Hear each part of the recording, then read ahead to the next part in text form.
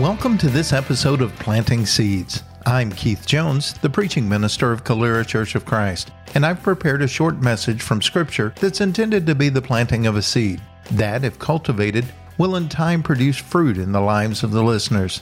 Now, let's get started. The Lord bless and keep you. May His face shine upon you and be gracious and give you peace. In this episode, we'll continue our study of the book of James by looking at James chapter 5, verses 1 through 6.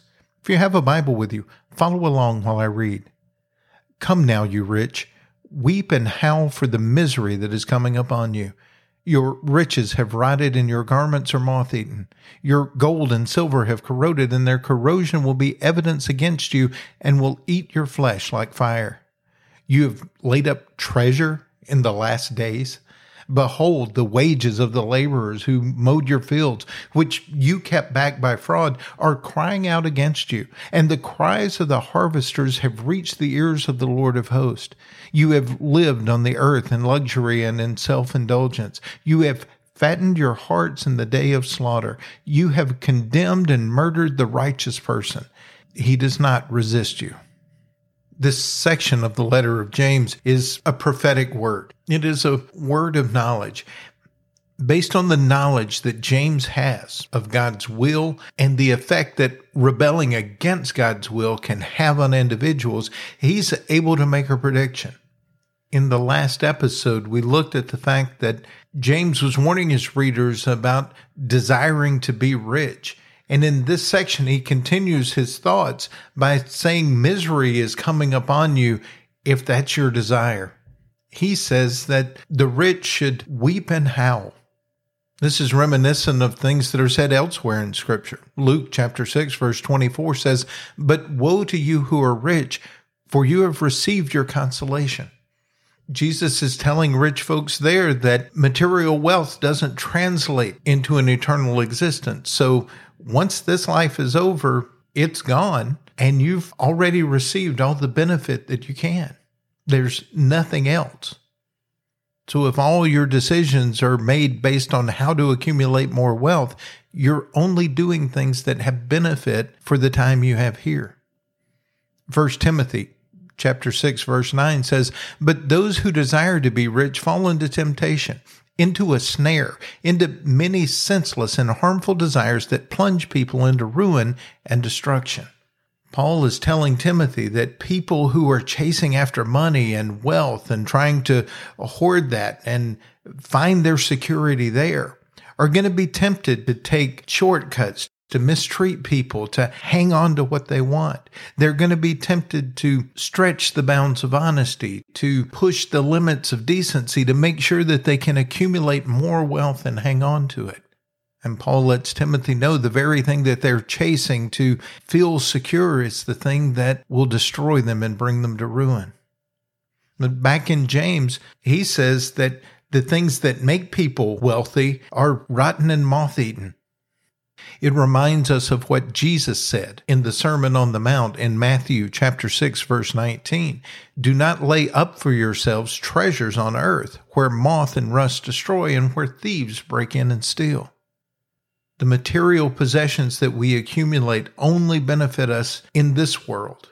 Once we're done here and God calls us home, do we have anything stored up for that eternity?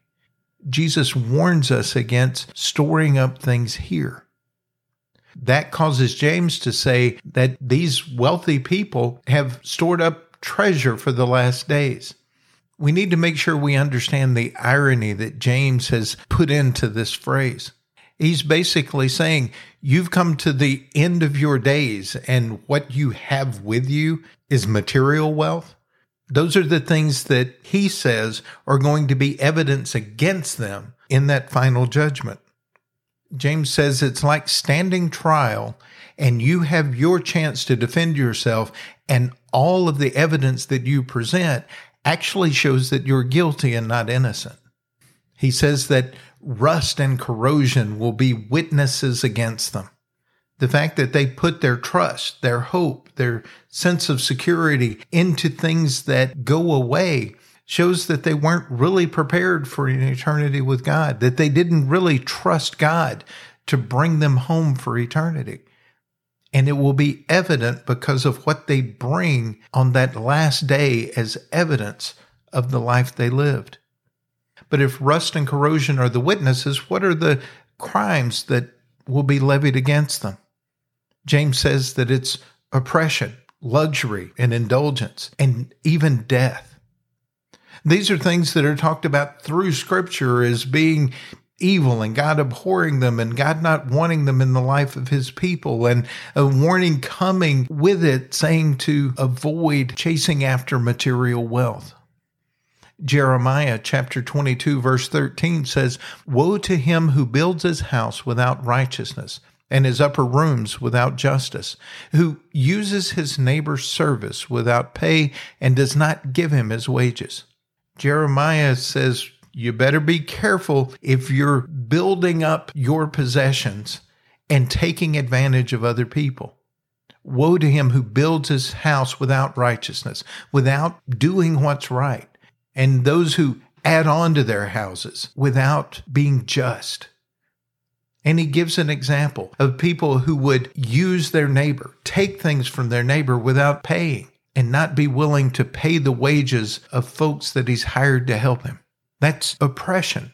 That's using your position to take something from someone else that you don't deserve, or to withhold something from them that they deserve. Malachi chapter 3 verse 5 says, "Then I will draw near to you for judgment, and I will be a swift witness against the sorcerers and against the adulterers and against those who swear falsely, and against those who oppress the wage earner in his wages, the widow and the orphan, and those who turn aside the alien and do not fear me, says the Lord of hosts." Here Malachi is giving a prophecy from God, saying that God would come near for judgment, and he was going to condemn sorcerers and adulterers and those who tell lies. And we get those, but look in the same list, those who withhold or oppress people by withholding wages, those who oppress widows and orphans by not helping them out, or maybe even making it difficult for them to get help from other places, and those who turn aside the alien, the immigrant, or the refugee. If you turn them aside, if you refuse them help, God is also going to pass judgment on those people. Hoarding my possessions, being afraid that people are going to take them, and not being willing to help widows, orphans, refugees, and immigrants with what I have, God says I will bring judgment against that because you obviously don't fear me. And one more verse from the Old Testament, Deuteronomy 24, verse 15 says, "You shall give him his wages on the day before sun sets, for he is poor and sets his heart on it, so that he will not cry against you to the Lord, and it becomes sin in you." That's a commandment given to Israel. If you hire someone, if you are obligated to pay someone for work that they do, make sure you pay them on time, because they're counting on that, especially poor people who need those wages. If you're withholding those for your own benefit and keeping it from people who need it, you're oppressing them. You're using your position to keep them from getting help. Each of the verses that I read deal with the oppression that can come from rich folks who withhold help from people who need it. But James also says, in addition to the crime of oppression, that these wealthy folks are often guilty of self-indulgence or living in luxury. Ezekiel chapter 16, verse 49 says, "Behold, this was the guilt of your sister Sodom. She and her daughters had arrogance, abundant food, and careless ease, but she did not help the poor and needy." I know in our time, when we talk about Sodom and Gomorrah, we tend to talk about their sin as being homosexuality. But the sin that Scripture says Sodom was guilty of, the thing that caused them to be destroyed, was when they had abundance and things were going well, they didn't bother to help people who were less fortunate. And multiple places in Scripture remind Israel that they could come to the same fate as Sodom if they're not willing to help the poor and needy, especially when that lack of help is because I've decided that I want to live in luxury. I want to indulge myself, and I just don't think there's enough left over. Luke chapter 16, verse 19 says, "Now there was a rich man, and he habitually dressed in purple and fine linen, joyously living in splendor every day." You may recognize this to the opening of the story of the rich man and Lazarus. And we know that this rich man ends up in hell, a place where his thirst can't be quenched, a horrible place that he doesn't want any of his friends or relatives to come to. And we're told that it's because of his wealth and his desire to only use that for himself that caused him to not be present in Abraham's bosom. Those people who are only concerned about their own pleasure, about their own self-indulgence, about their own comfort, about their own sense of security, are doing things that separate them from God because they're putting their trust in themselves to provide what they need rather than God. A third crime that James says that these wealthy people are guilty of is death. The way they're using their wealth is actually killing people. Jeremiah chapter 12, verse 3 says, "Why does the way of the wicked prosper? Oh, why do all who are treacherous thrive? You plant them, they take root, they grow and produce fruit. You are near in their mouth and far from their heart. But you, O Lord, know me. You see me and test my heart toward you. Pull them out like sheep for slaughter and set them apart for a day of slaughter." Here, Jeremiah is questioning God, saying, why does it seem like wicked people prosper? It seems like you're actually giving them these things, and they give you lip service, but their heart's far from you. He reminds God that he's there. He can be counted on. And he asks God to pluck out these wicked people who give lip service to the Lord and destroy them. What's the connection here to what James is saying? James says that the way some of these folks are handling their wealth is actually causing the death of some people. People who are hungry aren't getting to eat. People are being taken advantage of and not getting a decent wage, and they can't feed their families. The work is hard, and it may be actually killing them. But they don't see another way out because rich folks are taking advantage, oppressing poor people so that they can live in luxury and self-indulgence. And Jeremiah says the Lord is going to return the favor to these folks. They will experience death. As a matter of fact, Paul says in 1 Timothy chapter 5, verse 6, "But she who gives herself to wanton pleasure is dead even while she lives." There is a separation between us and God that comes when we refuse to take care of the people that he's given us to help. I understand we can't help everyone. We have limited resources and we want to do what's right by our families, but we also want to do the things that God's given us to do. And it can be difficult sometimes for us to make that decision.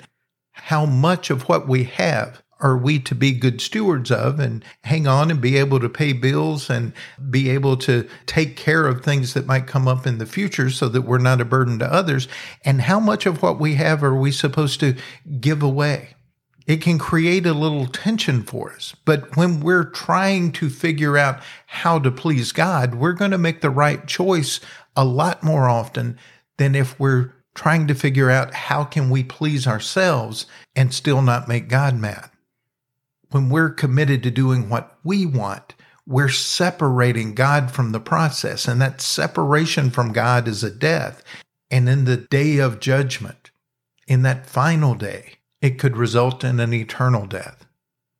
So as we look at the prophecy of James and all that he has to say to the wealthy as he prepares them for misery, I think we should ask ourselves, who are the wealthy?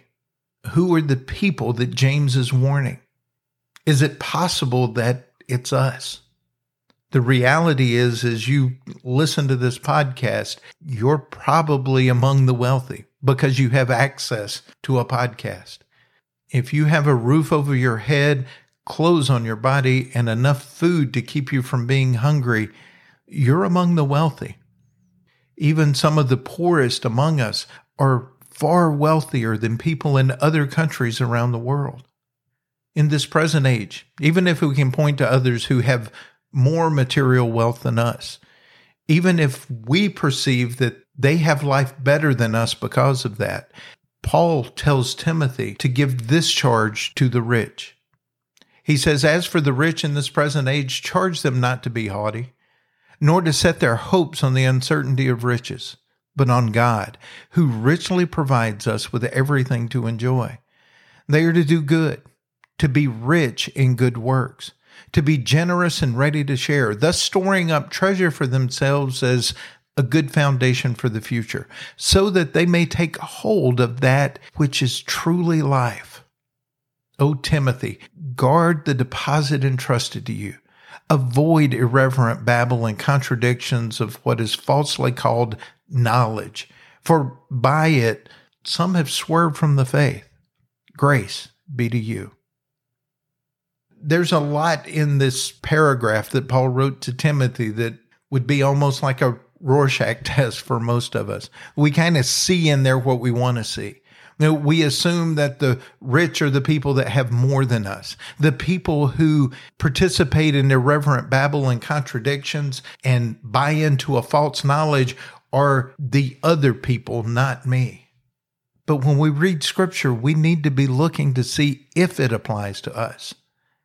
We are a wealthy people. We have to make sure that we're using that wealth the way God intends it to be used, in a way that stores up treasure for eternity, not just in this life.